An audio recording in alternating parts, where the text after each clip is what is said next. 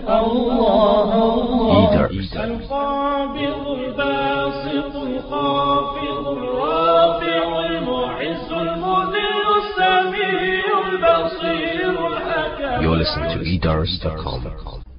الحمد لله نحمده ونستعينه ونستغفره ونؤمن به ونتوكل عليه ونعوذ بالله من شرور أنفسنا ومن سيئات أعمالنا من يهده الله فلا مضل له ومن يضلله فلا هادي له ونشهد أن لا إله إلا الله وحده لا شريك له ونشهد أن سيدنا ونبينا ومولانا محمدا عبده ورسوله أما بعد فأعوذ بالله من الشيطان الرجيم بسم الله الرحمن الرحيم وما آتاكم الرسول فخذوه وما نهاكم عنه فانتهوا صدق الله العظيم سبحانك لا علم لنا إلا ما علمتنا إنك أنت العليم الحكيم رب اشرح لي صدري ويسر لي أمري واحلل عقدة من لساني يفقهوا قولي درشي فله.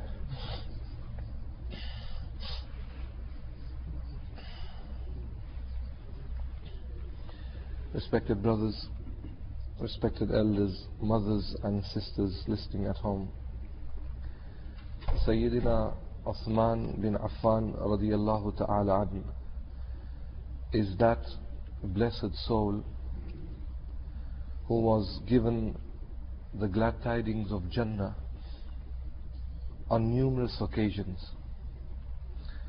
not just once but many times in the life of Rasulullah sallallahu alayhi wasallam.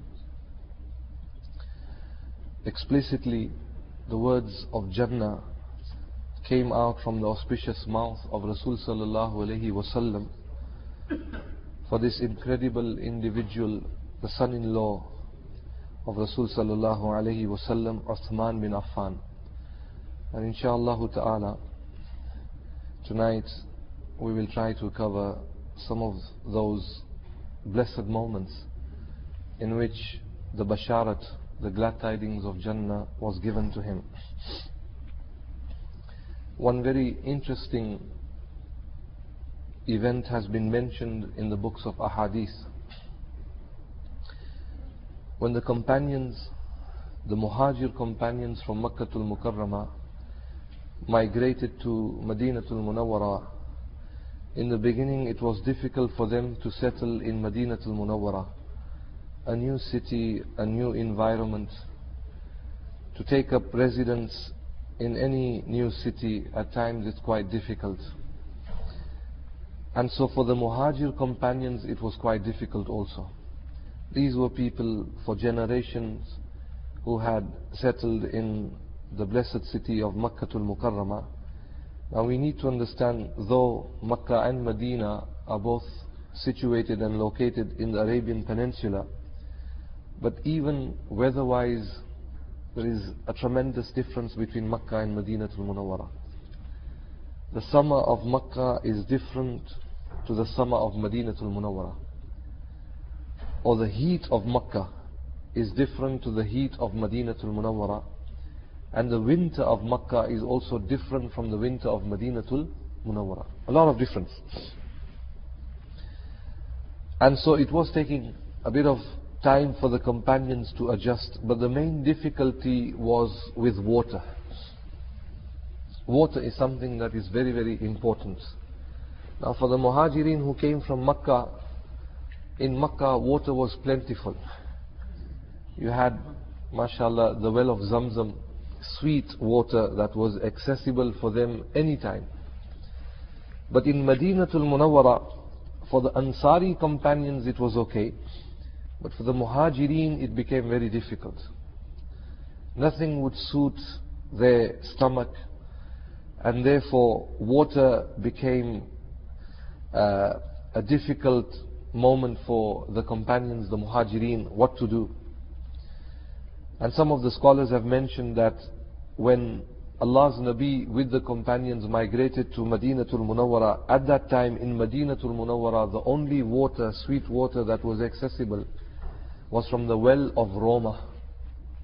That is why Allah's Nabi sallallahu alayhi wasallam, often what he did, during his stay in Madinatul Munawwara, ulama have mentioned that there are at least 17 wells in Madinatul Munawwara from which Rasul sallallahu alayhi wasallam drank water. And not only did he drink water to make it sweet, what he did was that he mixed the water of the well with his auspicious saliva. But we are talking about the initial stages, right in the beginning when the companions came. It was very, very difficult for the Muhajir companions.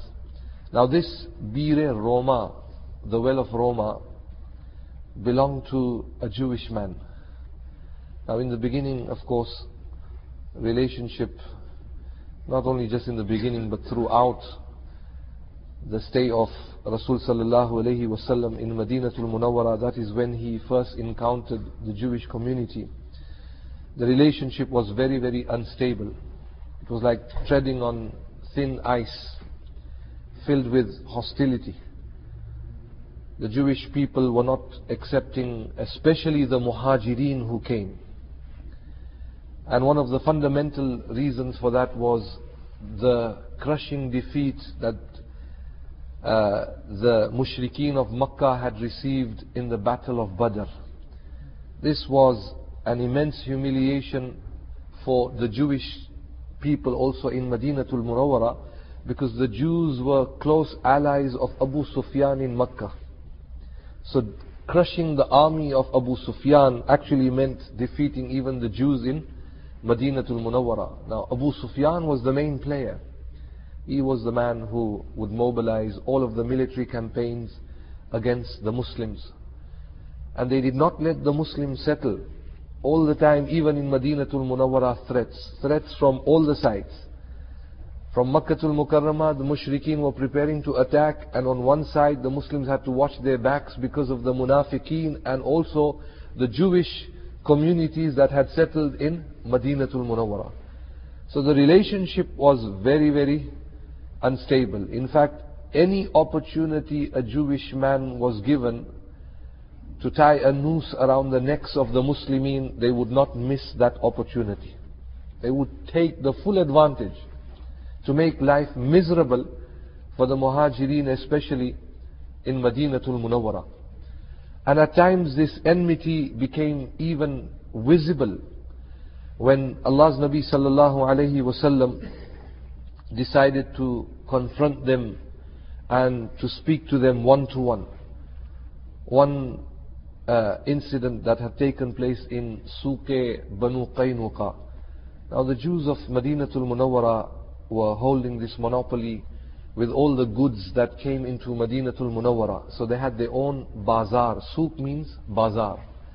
And Banu Qaynuqa were a very powerful tribe. These were the wealthiest from amongst all of the Jewish tribes in Madinatul Munawwara, and those who hated the Muslims the most. These were the people who held the most grudge against the Muslimin. Very strong, powerful people, business-minded people. And look at the courage of Rasulullah sallallahu alaihi wasallam. All alone he decided to go and speak to them and give them da'wah. All alone, Allahu Akbar. No one was with Rasulullah sallallahu alaihi wasallam. Allah's Nabi sallallahu alaihi wasallam thought that, let me open the doors of Islam for them, to call them and invite them to Islam. Possibly the best location is Suke Banu Qaynuqa, the bazaar, the marketplace of the Jewish tribe Banu Qaynuqa. All of the people are there, and Allah's Nabi sallallahu alayhi wasallam entered their marketplace. When they saw Rasulullah sallallahu alayhi wasallam, they were shocked that this man has got the courage to come to us. And subhanallah, Allah's Nabi sallallahu alayhi wasallam had all the courage. This was, in fact, a very important feature in all of the Prophets, Anbiya alayhimus salatu wassalam, and especially Hazrat Nabi Kareem sallallahu alayhi wasallam. And so he gathered them and he said to them that I am the Nabi after Musa. My name is mentioned in your scriptures. I am the Nabi after Isa alayhi salam. What is so difficult for you in accepting me? Worship one Allah and continue the message and follow the line of the prophets that are even mentioned in your scriptures. Allahu Akbar, not only did they reject the call of Islam, but when Allah's Nabi sallallahu alayhi wasallam started to speak to them, they were making a mockery out of Rasul sallallahu alayhi wasallam, shouting at him and verbal abuse. People were screaming from all the sides so that no one would hear the words of Rasul sallallahu alayhi wasallam. And some of the leaders came and in a very harsh manner they spoke to Rasul sallallahu alayhi wasallam, and they said to him, O Muhammad sallallahu alayhi wasallam, don't feel very confident just because you have defeated the mushrikeen of Makkah in the battle of Badr that you will defeat us. We are not like the Arabs of Makkah. We are the Jewish race, the Jewish people. We have a lot of wealth, we have a lot of manpower, and we have weapons. And we will not shy off from waging a war against you. If an opportunity comes, we will fight you. Takabbur, arrogance, this haughtiness that was in them. I was listening to the radio a few days ago. It's all about Mr. Obama now, the new president of America. Subhanallah, they talk about this black man who's become the president for America, but people fail to realize Hazrat Bilal radiyallahu ta'ala an, right in the beginning, in the time of Nabi Kareem sallallahu alayhi wasallam, was given the honor to climb the roof of the Kaaba and to give azan. When you talk about taking out any cells, cancerous cells of racism, what better can there be for the Muslimin than the seerah of Rasul sallallahu alayhi wasallam, and how Allah's Nabi sallallahu alayhi wasallam dealt with racism. And that is why when we even stand for salah, we have to stand shoulder to shoulder. No matter who that person is close to you, be it black, brown, white, whoever, rich, poor, anybody, everyone together. And when you go for Hajj, put on 2 towels, white towels. King or a peasant, everyone is equal in the sight of Allah subhanahu wa ta'ala. Nevertheless, they were describing him as the most powerful man on the face of this earth.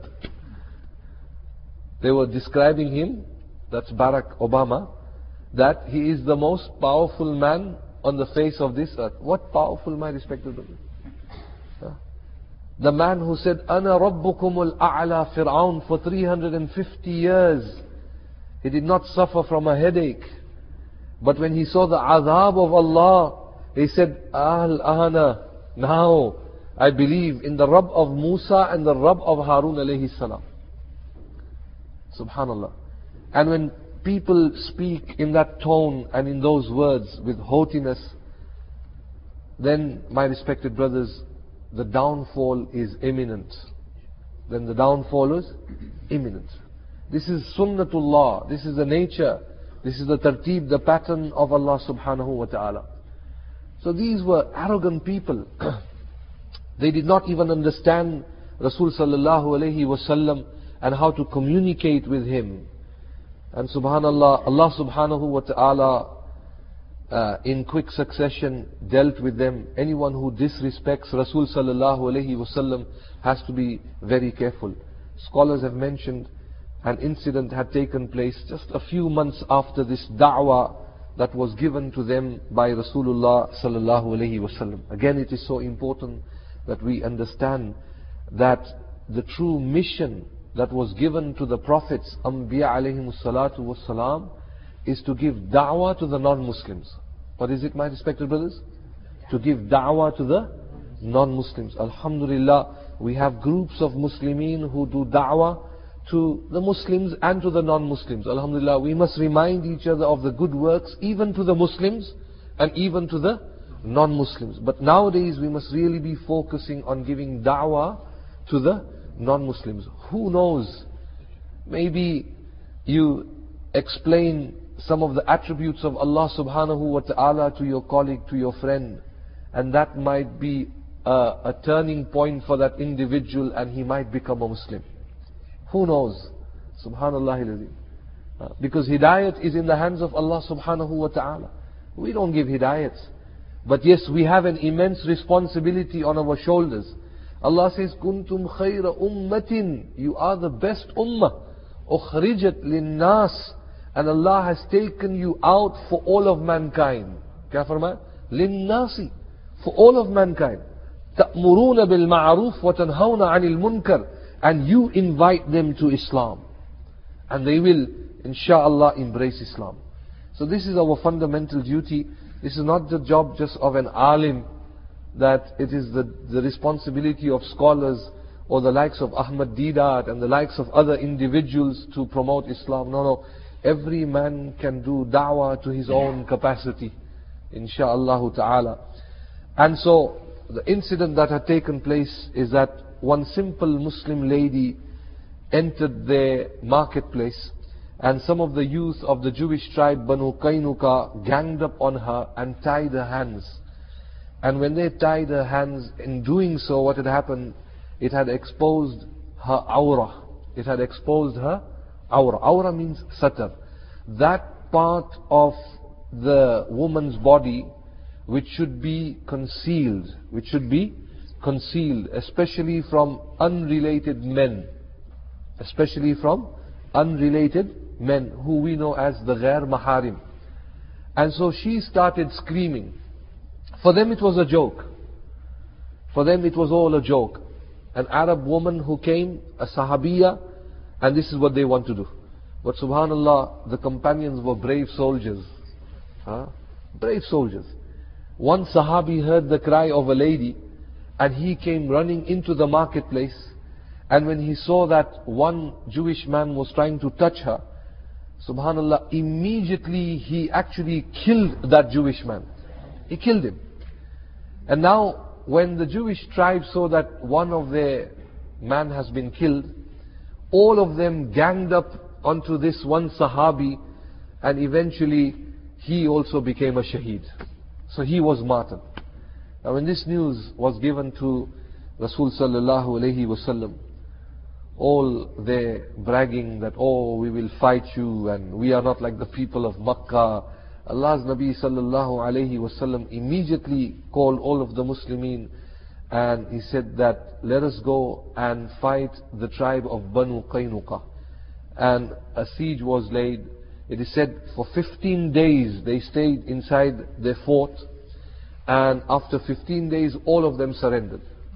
750 strong men of the Jewish tribe surrendered to the Muslimin. And Allah's Nabi sallallahu alayhi wasallam had decided that all of them should be killed. What did he say? What did he decide? A Nabi of Allah, that all of them should be killed. 750 of them. But then the munafiq of the time, who was pretending to be a Muslim, whose name was Abdullah bin Ubay bin Salul, he lived in Madinatul Munawwara. Remember, this man was to be crowned as a king before the coming of Rasul sallallahu alayhi wasallam. But when Allah's Nabi sallallahu alayhi wasallam came, all the attention was diverted to Rasul sallallahu alayhi wasallam. And all of the Ansar and the Arabs accepted Hazrat Nabi Kareem sallallahu alayhi wasallam as their leader. And so everything in Madinatul Munawwara was under the control of Rasulullah sallallahu alayhi wasallam. So what he decided was the best thing for him to do was to join the Muslimin, but to pretend that he is a Muslim, but in his heart there was kufr. So these were the seeds of munafiqeen that had already started and penetrated amongst the Muslimin, the so-called Muslimin. And alhamdulillah, the list of all the munafiqeen was already given to Hazrat Huzaifa radiyallahu ta'ala. So he came and he started crying to Rasul sallallahu alayhi wasallam, Ya Rasulullah, allow them a safe passage out of Madinatul Munawwara. This is the best option. You can't kill 750 of them altogether, and give them amnesty, allow them to go. Rasul sallallahu alayhi wasallam looked at Abdullah bin Ubay bin Salul, thinking that again there was a group of munafiqeen with him, a group that were influenced by Abdullah bin Ubay bin Salul. Maybe if Allah's Nabi gave him some recognition, possibly his followers might embrace Islam. Possibly his followers might embrace Islam. And so it was a give and take situation. Allah's Nabi sallallahu alayhi wasallam decided, khair, what I will do is I will tell them to leave Madinatul Munawwara and to move out. I will banish them out from the Arabian Peninsula. And all 750 took all of their, whatever their belongings were, and moved towards Syria. So this was the doing of Abdullah bin Ubay bin Salul.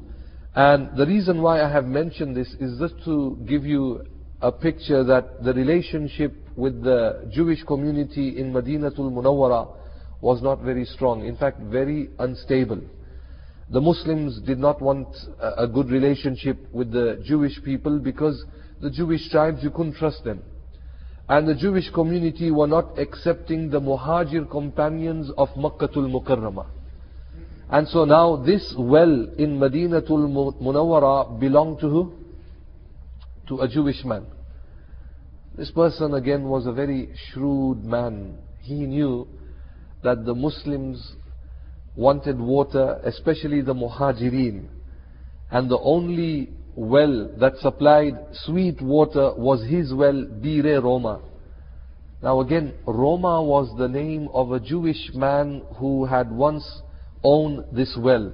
So that is where you get the name Bir Roma. But ulama, subhanallah al-azim, have explained a lot of history with this well. And they say even before this Jewish man, this well was originally dug by the king of Yemen many centuries back.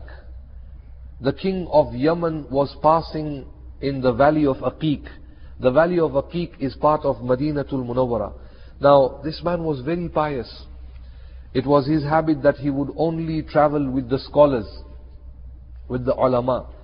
When you study Islamic history, you will find that so many of the Muslim kings would only have ulama as those that would advise them. Many ulama. Subhanallah al-Azim. And even if you look at Harun Rashid, what a pious man he was. Harun Rashid, a very pious man. The taqwa that he had attained was actually due to the barakat of Imam Abu Yusuf. Imam Abu Yusuf was the student of Imam Abu Hanifa. And Imam Abu Yusuf was appointed as a chief justice during the time of Harun Rashid. And Imam Abu Yusuf had played a tremendous role in influencing Harun Rashid and molding him towards piety and taqwa. So this is just one example. But if you see, subhanallah, a lot of the kings were very, very pious in Islam, and the reason for that was because they were always in the company of ulama. Today, it's the complete opposite. You have the fusaq and the fujjar who don't have any understanding of Islam. Subhanallah al-Azim. I recall when Maulana Yusuf Ludhianvi, the great mufti of Pakistan, what a great scholar he is. I'm not sure if some of you have heard of his name, Maulana Yusuf Ludhianvi. And a lot of his articles were always written in the daily Jung newspaper of Pakistan. From Karachi, he went to Afghanistan to visit. At that time, the Taliban were people who were the rulers. And the Taliban gave him so much respect as an alim. So much respect that the minute he descended from the plane, like you have a red carpet for VIP and leaders and presidents that come and ambassadors, they had a thick rug that was unfolded for him from the plane until the car. This was for Maulana Yusuf Ludhianvi. A lot of respect. A lot of respect was given to him. Subhanallah. And history shows that when Muslimin and the kings have respected those who have knowledge, Allah subhanahu wa ta'ala has also opened up the doors of Islam. So generally you will find a lot of the people, they would have a lot of attachment with the pious people. So this man, the king of Yemen, again even today Yemeni people are very pious people. It is said about Yemeni people that a lot of them don't pray 5 times a day, but they pray 6 times a day. They treat tahajjud salah as a farz salah. They treat tahajjud salah as a farz salah. And Yemeni people have a lot of knowledge. A lot of the people will go to Yemen again just for knowledge. So this man was King Tubba, and he traveled with a group of scholars. And he had actually stopped in the valley of Aqiq, which is part of Madinatul Munawwara. When he stopped, camped there, all of the scholars were with him. The ulama that were with him looked at the valley of Aqiq, and they said to him that if you give us permission, we want to stay in this valley of Aqiq. So the king of Yemen said, why do you want to stay here? We are just passing by and we are travelers. And they said, no, we have information, we are scholars. According to the scriptures in which that city has been described for the last Nabi to migrate, that city fits the complete description of this valley of Aqiq. So we want to stay and settle in this area, the valley of Aqiq. He was a pious man, and immediately he said to them that I give you permission. Not only did he give permission, but he stayed there for many months, and he actually, with the army and the men that he had, he built homes for all of the scholars, and he donated a house to every alim that was there. And it is said that in the middle he had built a beautiful mansion, and he said to them, this mansion, this house is a gift to the last Nabi, Muhammad sallallahu alayhi wasallam, from the king of Yemen. And so he made wasiyah.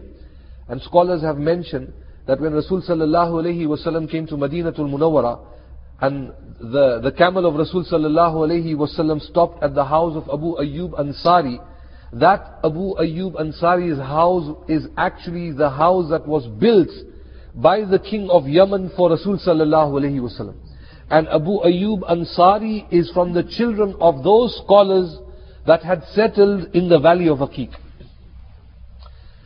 So realistically speaking, Allah's Nabi sallallahu alayhi wasallam was not the mehman, the guest of Abu Ayyub Ansari.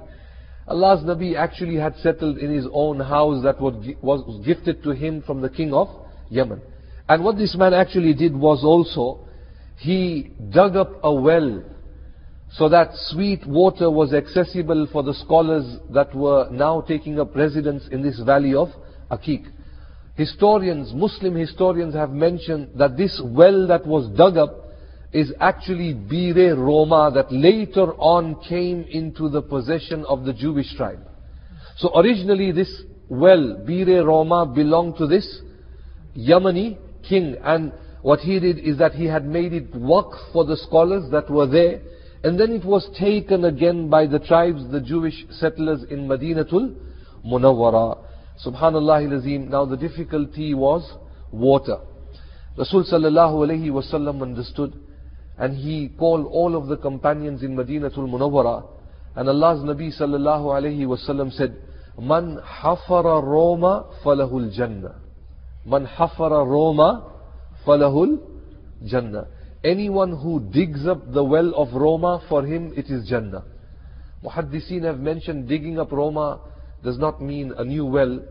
The hadith, as explained, means that anyone who makes the well of Roma waqf for the Muslimin, for him it is Jannah. Now, Sayyidina Uthman radiallahu ta'ala an was a man of great repute and respect, well known for his articulate skills, the way he would speak, and that is why he was appointed as the Khalifa of Rasul sallallahu alayhi wasallam during the Treaty of Hudaybiyah. And he took it upon himself that insha'Allah, I will make sure that this well is given to the Muslimin as waqf.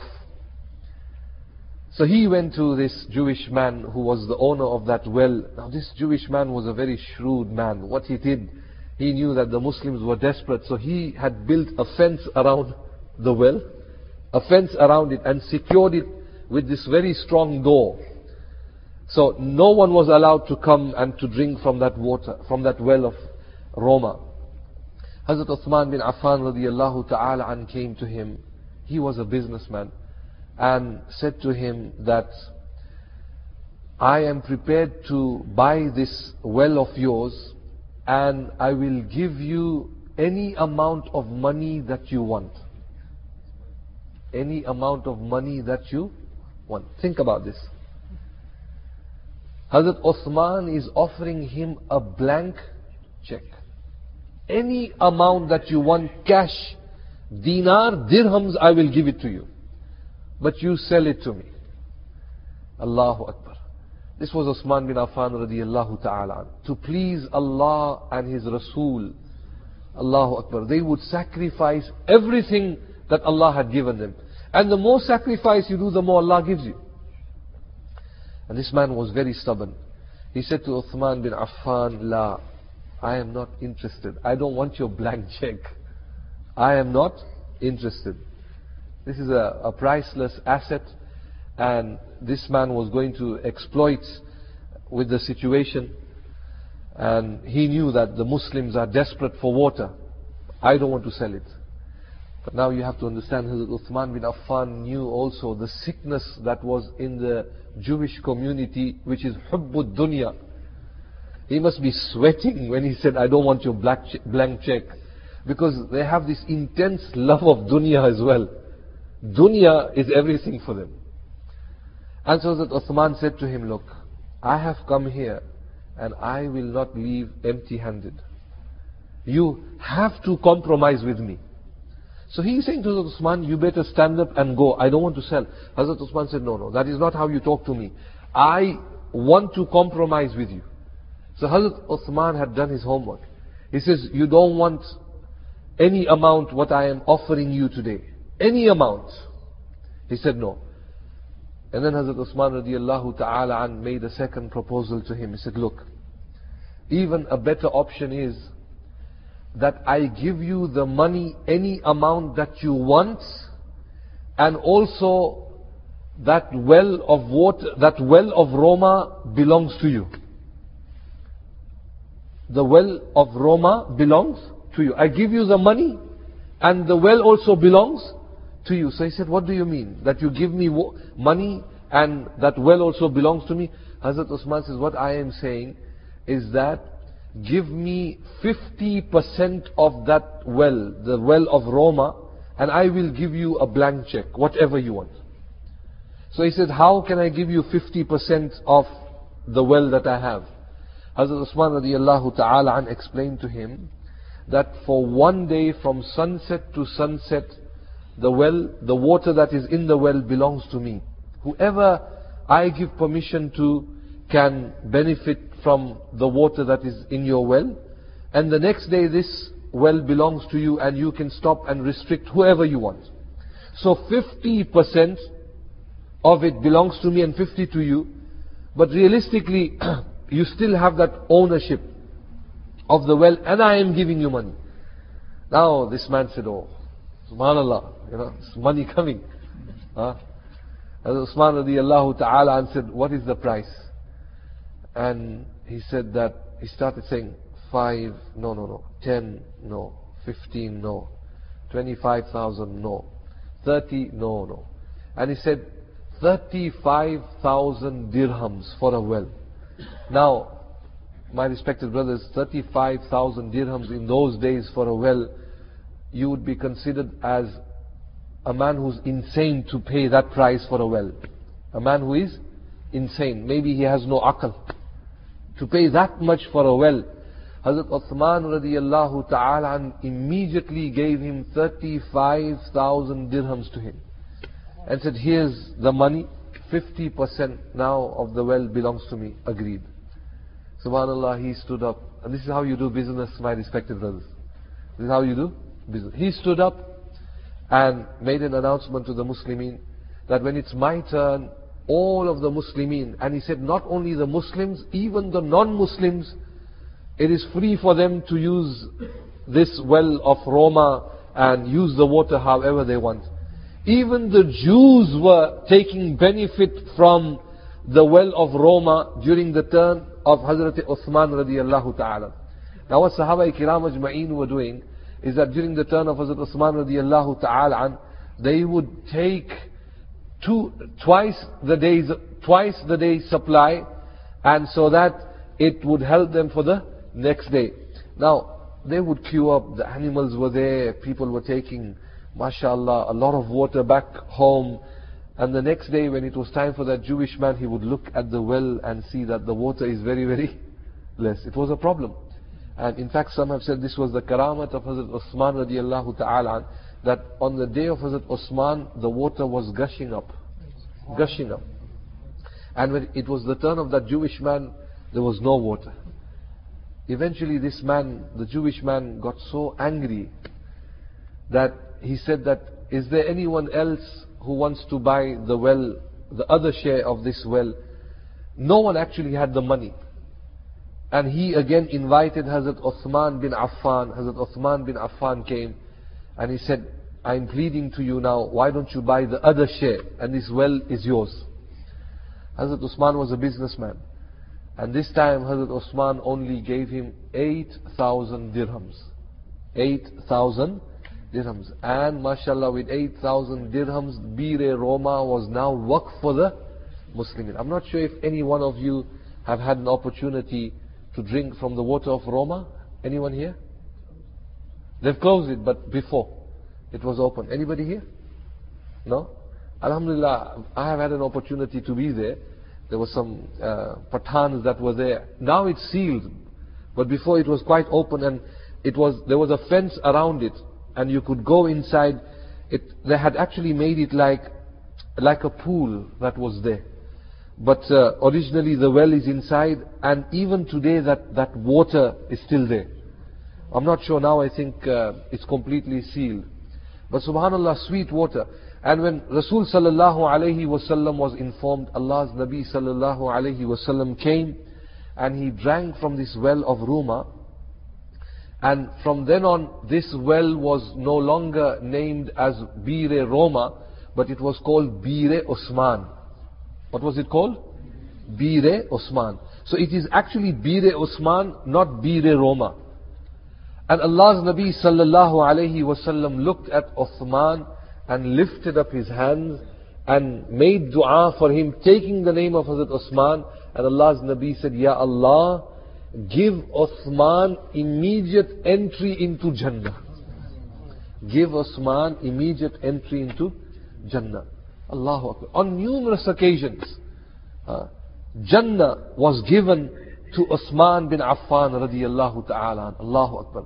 Now, mashallah, respected brothers, I won't take much of your time, but a very important lesson that we should learn from this story mentioned is that Allah has blessed us with wealth today, but we should channel it in the right direction. Allah has given us a lot of wealth, and at times what happens is that we don't make the right use of the money that is given to us. In fact, what we feel that, they are the rich amongst the Muslims, and it is their duty to do the works. And somehow we are exempted. Somehow we are exempted. None of us are exempted. Alhamdulillah, living in this country, you have an opportunity, my respected brothers. And at times, with wealth, you can please Allah subhanahu wa ta'ala. This is a bonus. This is an additional blessing that Allah gives an individual. We don't realize that.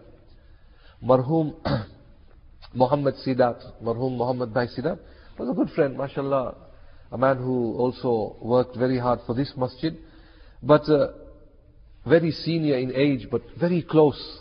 Allah give him Jannah. Often he would sit and he would speak to me and he says, Maulana, help me, I want to make my investment in the hereafter.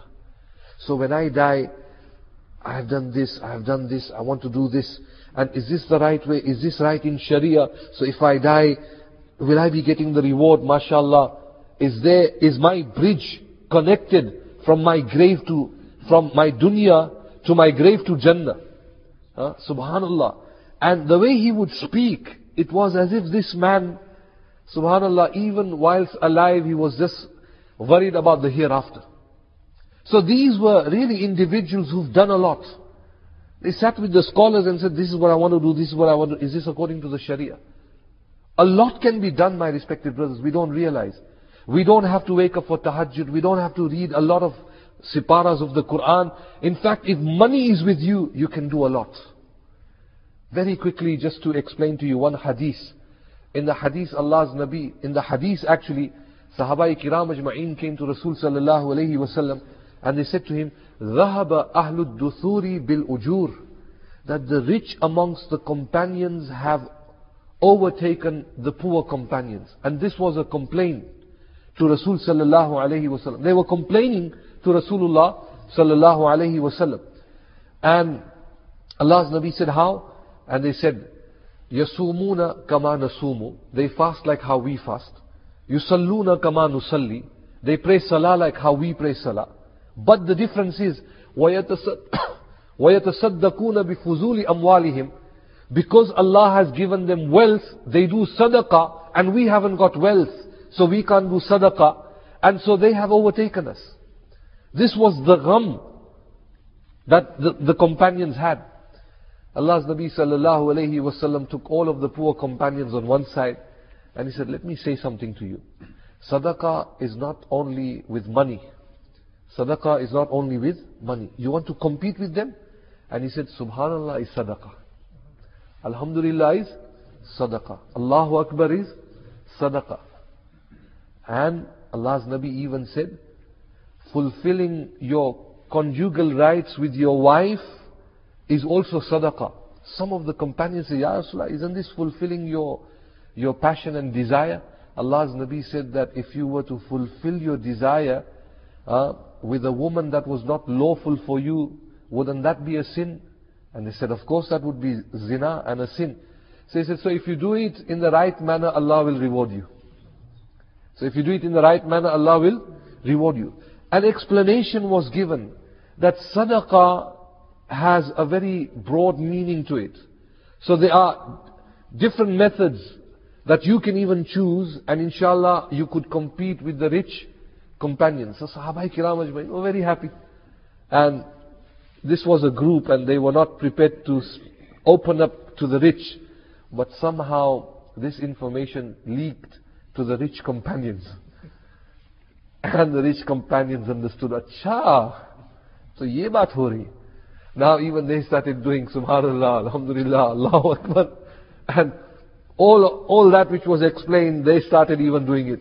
And then the Sahaba came again, Ya Rasulullah, now they are doing the same thing what we are doing. At the end, Allah's Nabi said, look, ذَلِكَ فَضْلُ اللَّهِ, this is the fazl of Allah. This is the distribution of Allah. يُؤْتِيهِ مَن يَشَاءُ, He gives to whom He wills. He gives to whom He wills. So this is what I'm saying, my respected brothers. Everyone here, Allah has given us wealth. Everyone here.